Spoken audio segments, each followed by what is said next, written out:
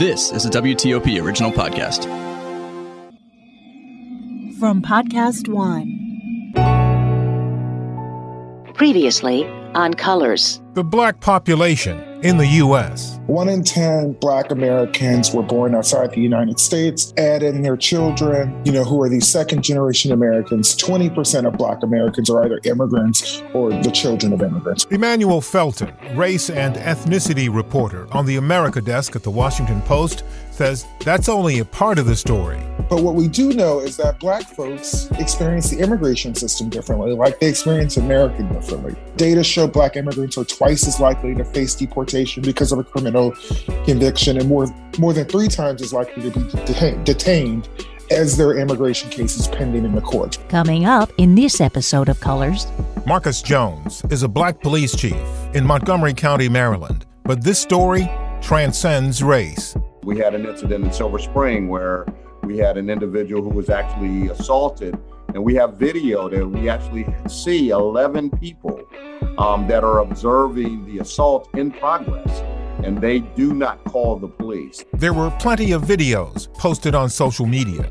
These were young people, but Jones says they're not alone. Adults need to really think about this as well, because we're seeing it amongst the adult population doing the same thing. Why do people do it? I think it's the sensationalism of it all. I mean, it's almost as if to get some notoriety. He's now campaigning to change that mindset. That's coming up in this episode of Colors. Simmering racial tensions. Segregation now and tomorrow and forever. Fighting injustice. I have a dream. Conflict looming. Brutality exposed. I can't breathe. I can't breathe. The search for solutions starts here. From WTOP in Washington, D.C. This is Colors, a dialogue on race in America. Check the mic and make sure it sound right, boys.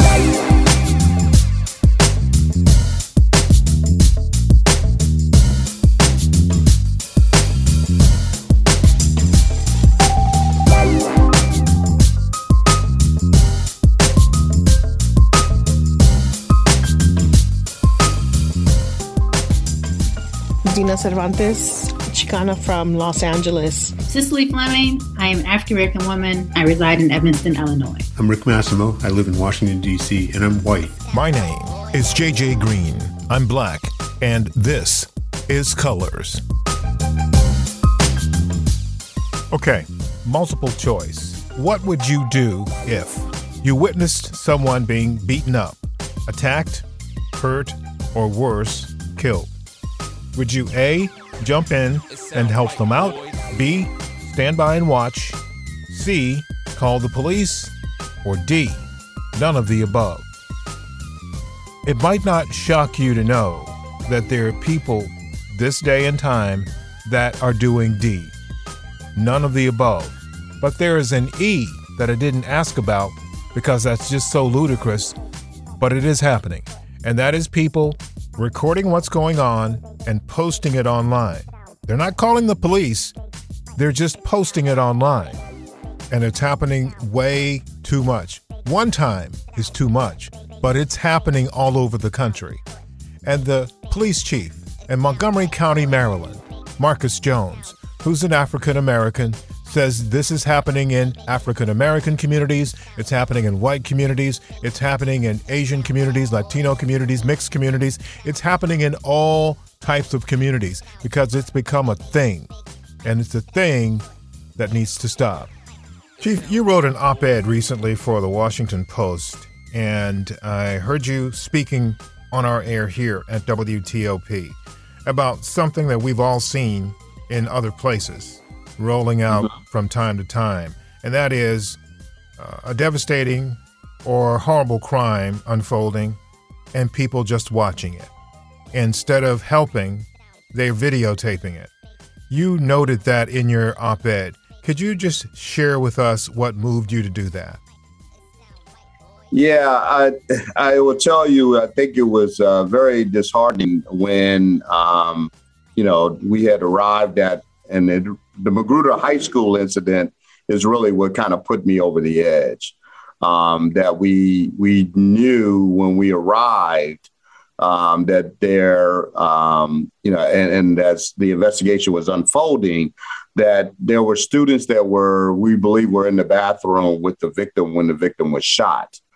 And yet we then knew, based upon further review, that there was no notification to anybody for the school staff, for their knowledge. And there had been no calls to 911 from within the schools. Is that things had to, had to figure out what was going on in the meantime, and that young man was fighting for his life from the very beginning after the incident occurred. So I just felt like, in the world where we are with young people, I've seen this way too often. That I've seen, incidents on social media platforms where there are true crimes that have been committed, and individuals are more engaged in filming than they are in getting the help that some people need in a timely manner. And so I just felt like the time was to really kind of spread that the word, to make people aware of this, to make, whether they're parents or whether in fact, I would even say adults need to really think about this as well, because we're seeing it amongst the adult population doing the same thing. We had an incident in Silver Spring where we had an individual who was actually assaulted, and we have video that we actually see 11 people that are observing the assault in progress, and they do not call the police. His friends actually later located the young man, injured in an alleyway on the streets of Silver Spring after they had left an establishment. So these are the things that are disturbing, and I think it's time for us to change the way that this is going. Chief, what do you think is driving this behavior, the decision to film as opposed to call 911 or to call some help? I think it's the sensationalism of it all. I mean, it's almost as if to get some notoriety that, you're one of the first ones to actually have some video that you can post somewhere, that people are going to have these so-called likes, that they're going to, want to see some of this. I mean, I think, I've seen, other types of, things along the social media platforms that highlight, bad behavior, and people applaud that, right? It's like they want to see it. So it's almost as if these folks become the videographer of these types of events that gives them some notoriety. And that's, to me, I mean, that's the only way I can really look at it from a perspective to say, as to why would people do it this way. I think that becomes the driver, that they have seen something firsthand. They've got the video of it, and they want the world to see it from their vantage point. That's deeply troubling. And it's not something that I will say didn't occur to me. I've seen other instances of bad behavior being rewarded.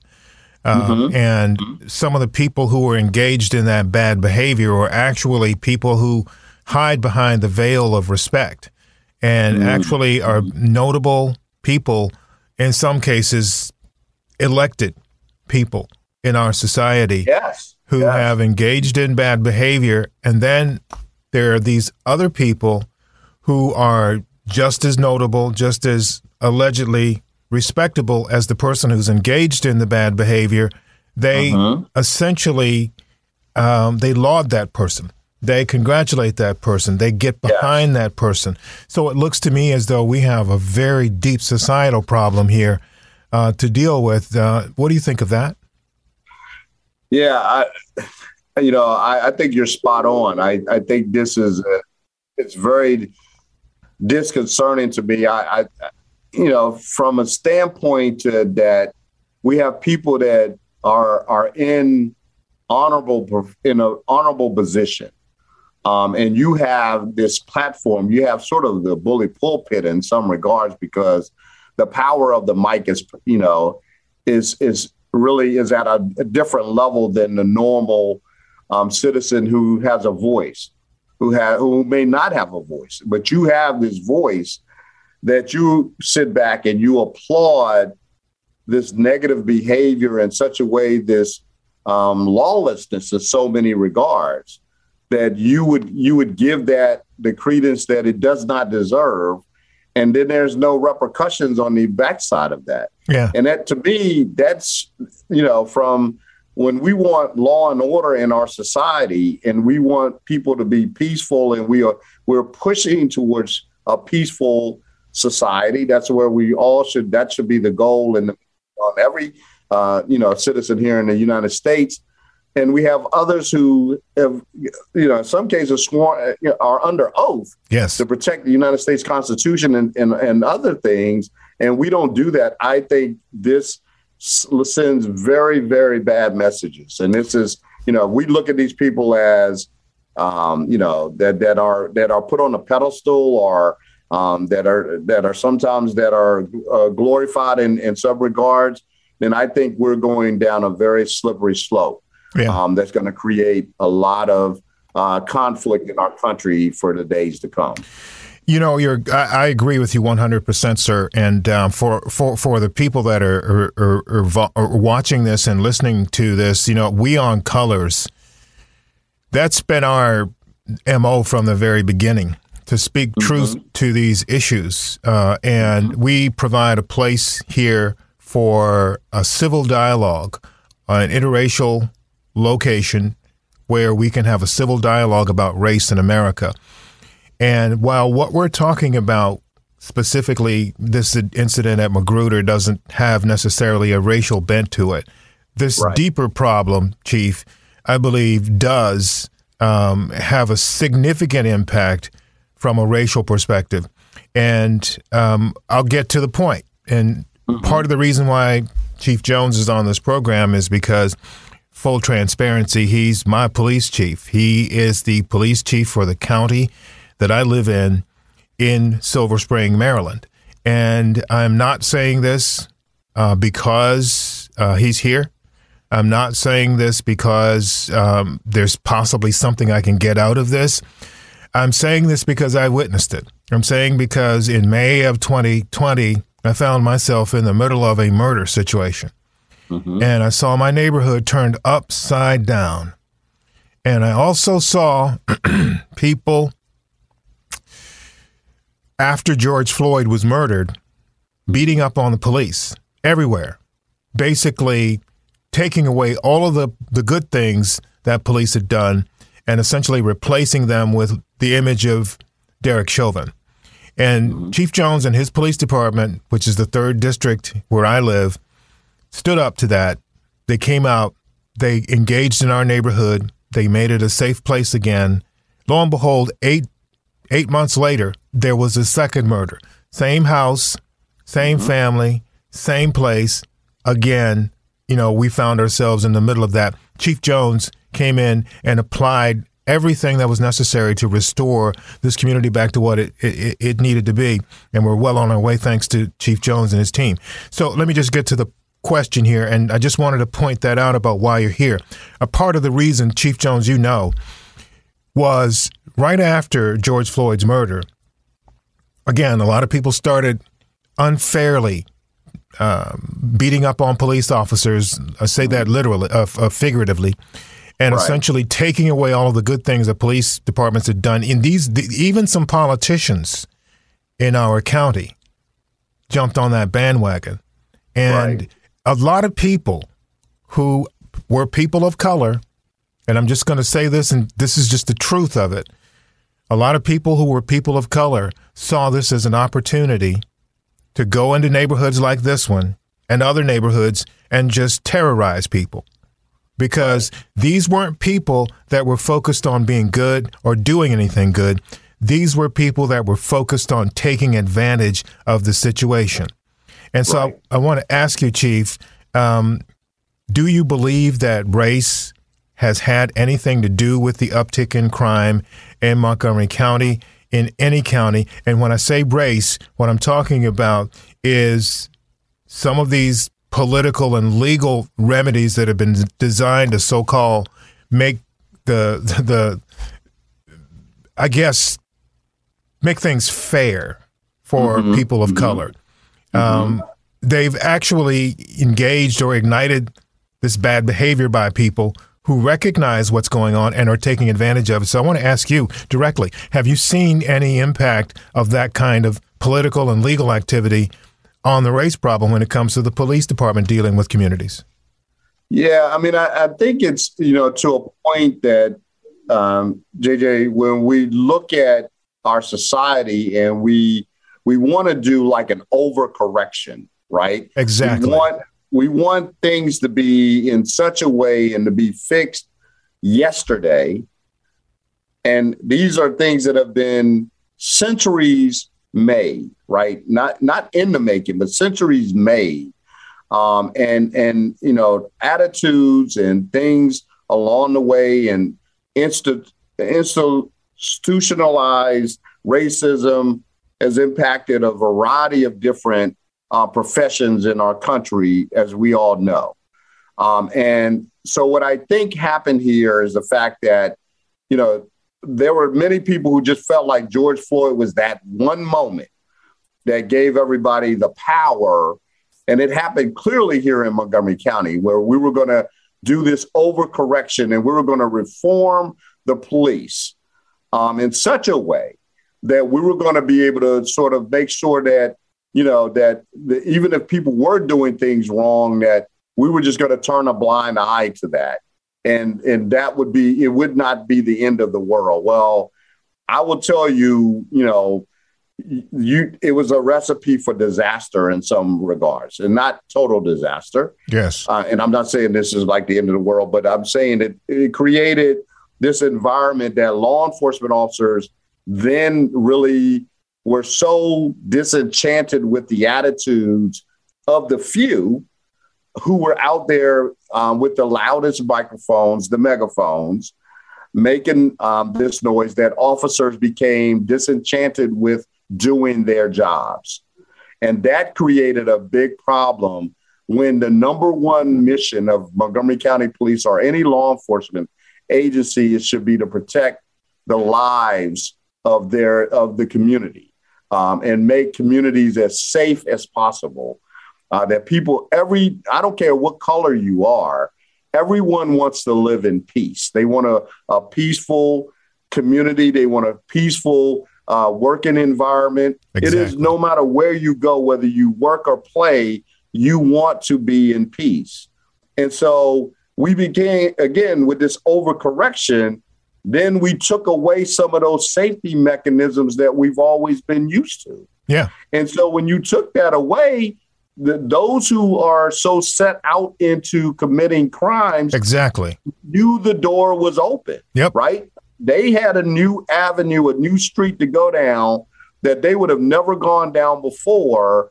And now we're starting to see the remnants of that. And that is so disheartening and so terrible, because neighborhoods that have been peaceful, quiet, and calm, like the one I live in for more than 100 years, have experienced this explosion of crime. And, a lot of folks who live in these neighborhoods are older people. And a lot of the people that are engaging in this behavior are young people, and they're very aggressive people. And so a lot of these older folks are afraid. So, one of the things, thankfully, some folks around us have decided, we need to go out. We need to step out.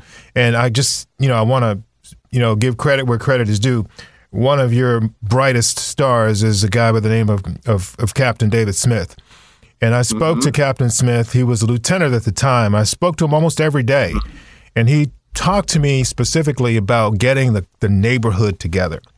Yeah. When we first started it, it wasn't really happening. People were kind of reluctant. But since that time, they bought into it. So it takes a little while to get that going and get that done.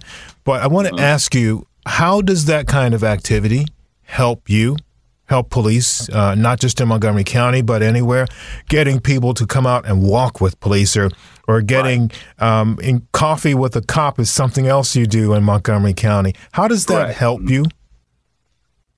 That is a tremendous help, because the one thing I'll tell you in policing of the days of old, like I've been doing this for 36 years. I remember coming on the department and really the attitude amongst police was that we could solve any crime literally on our own. We were, not necessarily in partnership with anyone, but that we could do this. And I think over the years, we finally got smarter. We finally realized that was not a winning recipe for solving crimes.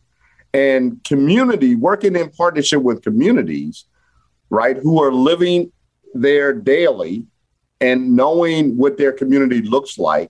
They know the actions of their community members. I mean, anybody knows what street you live on, and you know the activity that is a constant, right, that happens in your community on a daily basis. And I always say this about when we realize you have that intuition that says you see something and you know this doesn't look right. That's right. This just doesn't look right based upon your years of living in a particular community and how your neighbors, how we all work together, live together. And so the police, we are called into neighborhoods to help solve problems, but we're not there 100% of the time, right?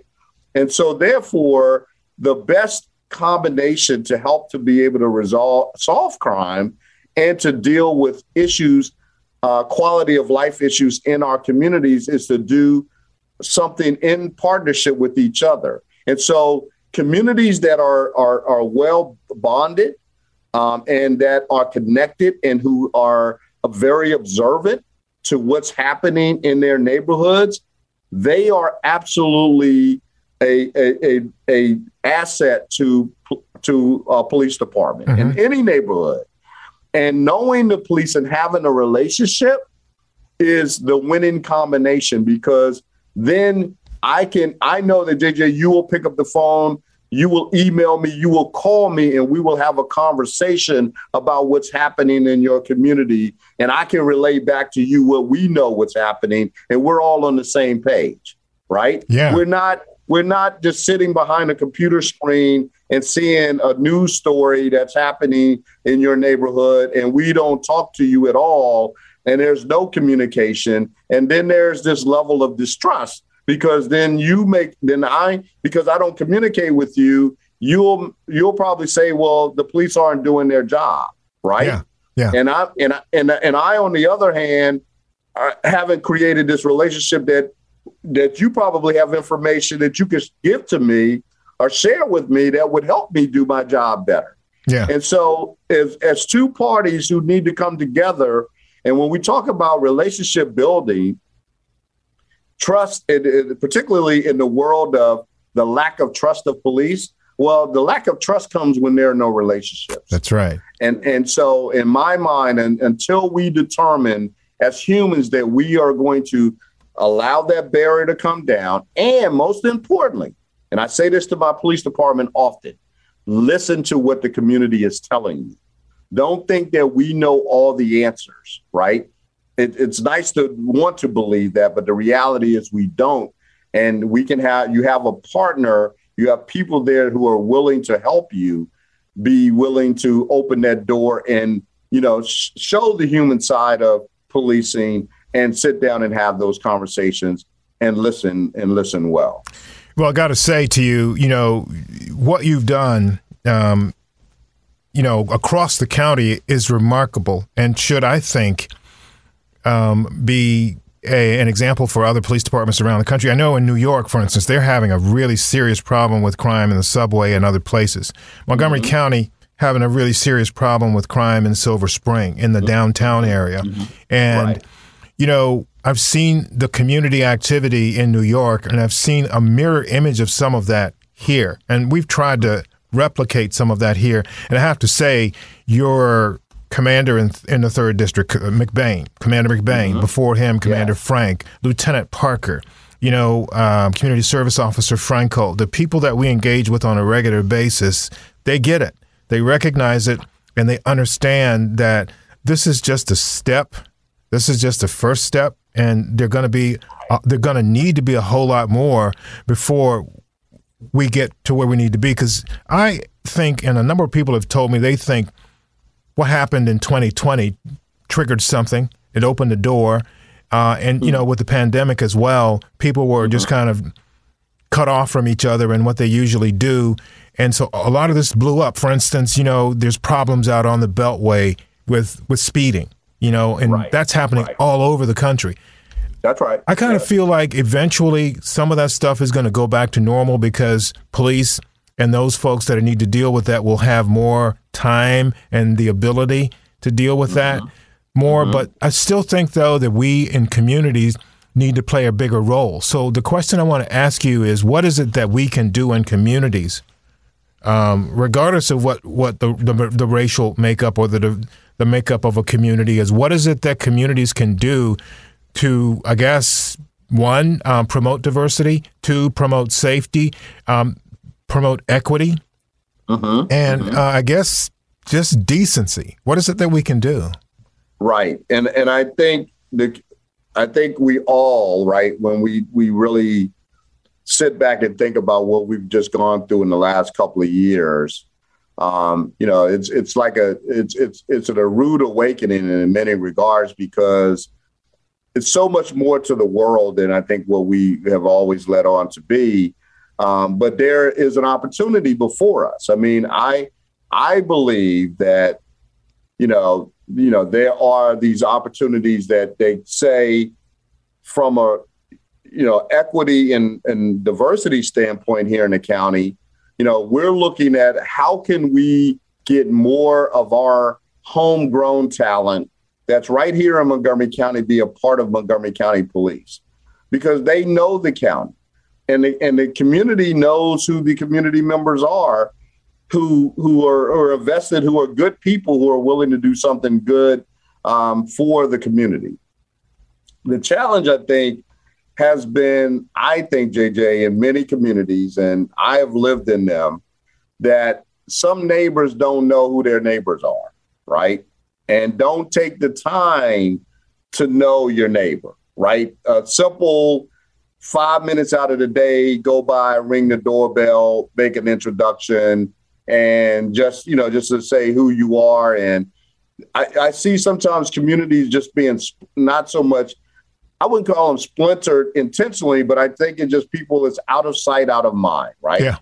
Life, we're so busy in life, right? We don't take the time to kind of just get to know your neighbor, right? So you just never know when you have to depend on that person next door to you to be maybe your eyes and ears while you're away on vacation. Yep. Something very simple, right? Yeah. We just don't know that it may be that there's that day that something tragically might, somebody may get injured and you are there to help them, and you've got a little bit of base knowledge to be able to help them because you know that they might be suffering from some sort of a medical event, such as a seizure or something that otherwise you would have never known.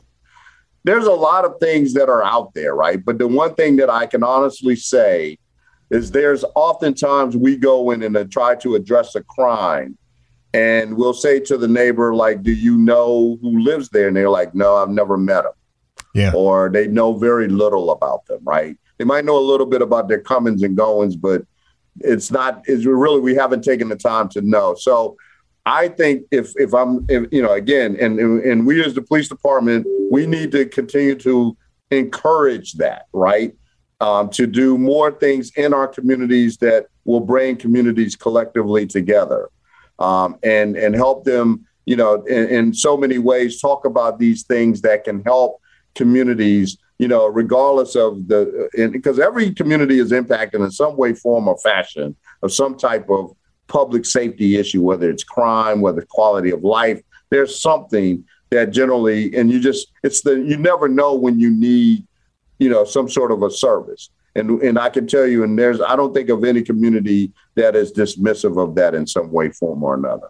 Yeah, you make a great point there. And I think one of the best points, and you made many of them during the course of this conversation, one of the best points you made was you linked this part of the conversation right back to where we started, getting to know your neighbors and being there when something happens and being willing to help, which is not what took place at Magruder High School that day of the shooting. That's right. And if we do it as adults, if we do it as responsible people, if we do it as elected representatives, if we do it as high-profile people, then our children who are coming along will see that, just like they have seen these commercials during the Olympics where you see an athlete and you see a kid watching the TV, then fast forward to 20 years later, there's the kid doing what they saw the athlete on TV do, basically the replication of that behavior. Yes. So the ecosystems that we live in now in our communities, many of them are divorced, as you said, from each other. People are divorced from the idea of getting to know one another. But that's my perspective. That's where we got to go to fix a whole bunch of things. And I would agree. And I think what you wrote in the Washington Post and what you do, you walk the walk and talk the talk. And I'm not, again, just saying this because you're my police chief and someone whom I've known for a while and just I think the world of what you do. But you're a realist. You recognize where we are and what we have to do. So one last thing I want to ask you very briefly. You talked about your efforts to get more diversity on the police department and to get what the police department needs to move forward in this age we live in. How is that happening? What's the response now? Because for a while I've been hearing that people have not been interested in joining police departments. Right.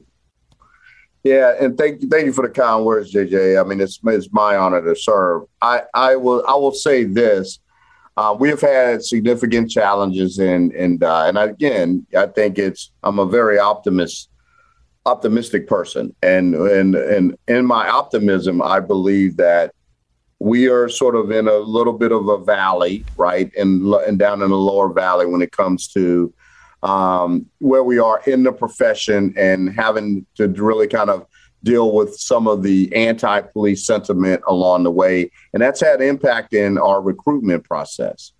But, at the end of the day, what I think it's to me, it's a little bit it's satisfying is that good people will always rise to the cream of the top. They'll always come to the top. Yep. And we're still seeing good people who still want to serve in this role. And I think, we have an opportunity also because one of the things I started a few years back, and I worked with Chief Manger when he was here, was that we created a cadet program that starts basically right out of high school into the early years of college. And because Montgomery County Police, we require applicants to have at least 2 years minimum of college, or they have 3 years in service in the military. But the point being is that, again, as I noted about homegrown talent, I have, having lived here for 36 years, is amazing to me, even though we do get officers that apply from within Montgomery County, but I just thought we had a greater opportunity to get more diversity from our school system. And the amount of colleges that we have in this area is really, it's a ground that says they go get these applicants and bring them into this profession.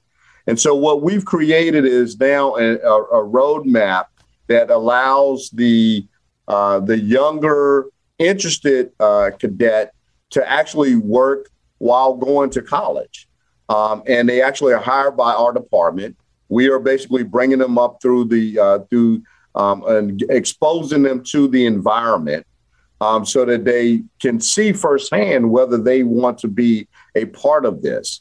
And we're seeing great success with diverse members who have gone through the cadet program, who have later gone to be Montgomery County Police employees and police officers.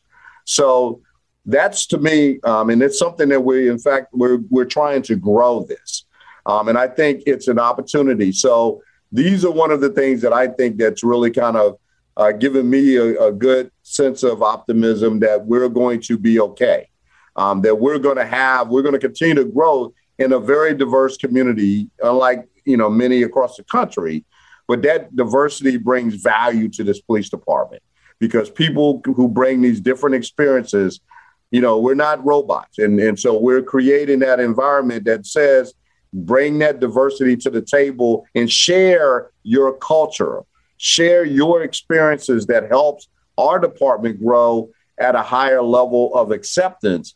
And then as officers are working together in order to, on a common front, it shows that we're going better places. So that's the place we want to be at. And I hope that we just continue to move forward. And I believe strongly we will. Well, Chief, again, thank you so much for your time and for your candor today. And I just want to be clear about something here before we sign off. One time I was talking with a police officer from Montgomery County about a year or so, maybe more than that ago. And he said, I heard that you're pro-police. He was talking to me. And I said, I'm pro-police if the police do what they're supposed to do. And but if they don't, then I'm not. So the deal is this. I appreciate what you do because you do the right thing. But where there are people that are not doing the right things, they don't need to be police officers. And I would be the first one to say that. And I know you agree with that. But the thing is, you are doing the right thing. Your people are doing the right thing by and large. And we greatly appreciate that. And I'm sure all the thousands of people that are listening, will listen to this podcast, are going to thank you as well. So, Chief, thank you so much for your time. And I know you got to go. Well, thank you, JJ. I appreciate it. And thank you for allowing me to be on and sharing. It was great to be with you. Thank you.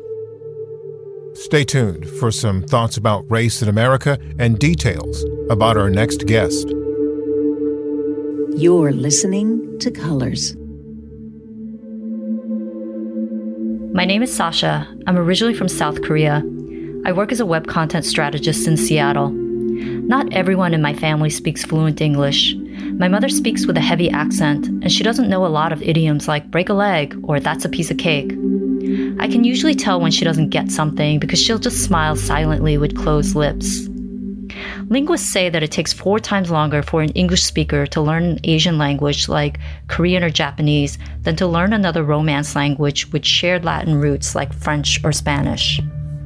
When my mother was working, she was an OBGYN in some of the neediest communities in the country. Her career moved us to places like Mound Bayou, Mississippi, that was founded by 2 former slaves, then to Spearman, Texas, a small town where high school football ruled, and then later to more cosmopolitan areas like Queens, New York. She helped thousands of women deliver babies into the world, guiding them through the most vulnerable time in their lives. But because she doesn't speak perfect English, she's often the target of racism. It really saddens me when I see other people make fun of my mother, thinking that she's stupid because she has an accent. I wish they knew her history and saw how much she had contributed to this society. One time, we encountered a group of men who were making ching-chong noises at her. I wanted to yell at them, "Hey, that is not cool. Maybe my mother helped your wife. Maybe she even brought your child into this world." But the men were a lot bigger than us. So I just held my mother's hand and we walked swiftly away from them. My mother is 80 now, and I've been horrified by what people like her have been going through during this pandemic. It's awful that some people blame Asians for the coronavirus and they equate us with bats and disease. I hope my mother is okay, and I hope that whenever she goes out, people will somehow see the light inside of her instead of a virus that needs to be beaten. This is Colors, a dialogue on race in America. If you have any questions or comments about Colors, send us an email. You can reach us at colors@thecolorspodcast.com. That's colors@thecolorspodcast.com.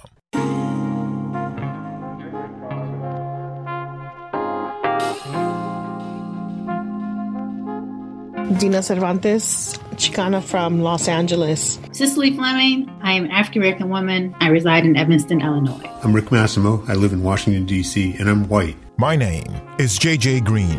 I'm black, and this is Colors. Coming up in our next episode of Colors. The Florida legislature has been in the news lately because of a number of controversial laws and bills, and a black state senator, Shervin Jones, has taken up the fight that he says will benefit all Floridians of every race. Some of the things that are important to me that are moving through the Florida legislature that are not good for Floridians are things like the Don't Say Gay bill, or the actual title of it being the Parental Rights Bill, or legislation dealing with the 15-week abortion ban, with Florida trying to follow after Mississippi and Texas and some of these other states, or the banning of the teaching of Black history. That's coming up in our next episode of Colors. That's it for another episode of Colors. Thank you to Christina Dominguez, Veronica KZ Brown, Debbie Ratliff, Hillary Howard, Mike Chikaitis, Julia Ziegler, Joel Oxley, Jackie Kendall, Marvin Worth, Darren Brown, the WTOP social team. Thank you to Tim Sheld, Nancy Stark, Michelle Boykin, John Yang, Thomas Warren, Ebony Thomas, and of course for our music, Jesse Gallagher and Cosmic and Offshane. And thank you to you for listening. And just remember, keep talking to each other. And just as important, keep listening to each other. You can subscribe to Colors on Apple, Podcast DC, Podcast One, or wherever you get your podcasts. This is Colors, a dialogue on race in America.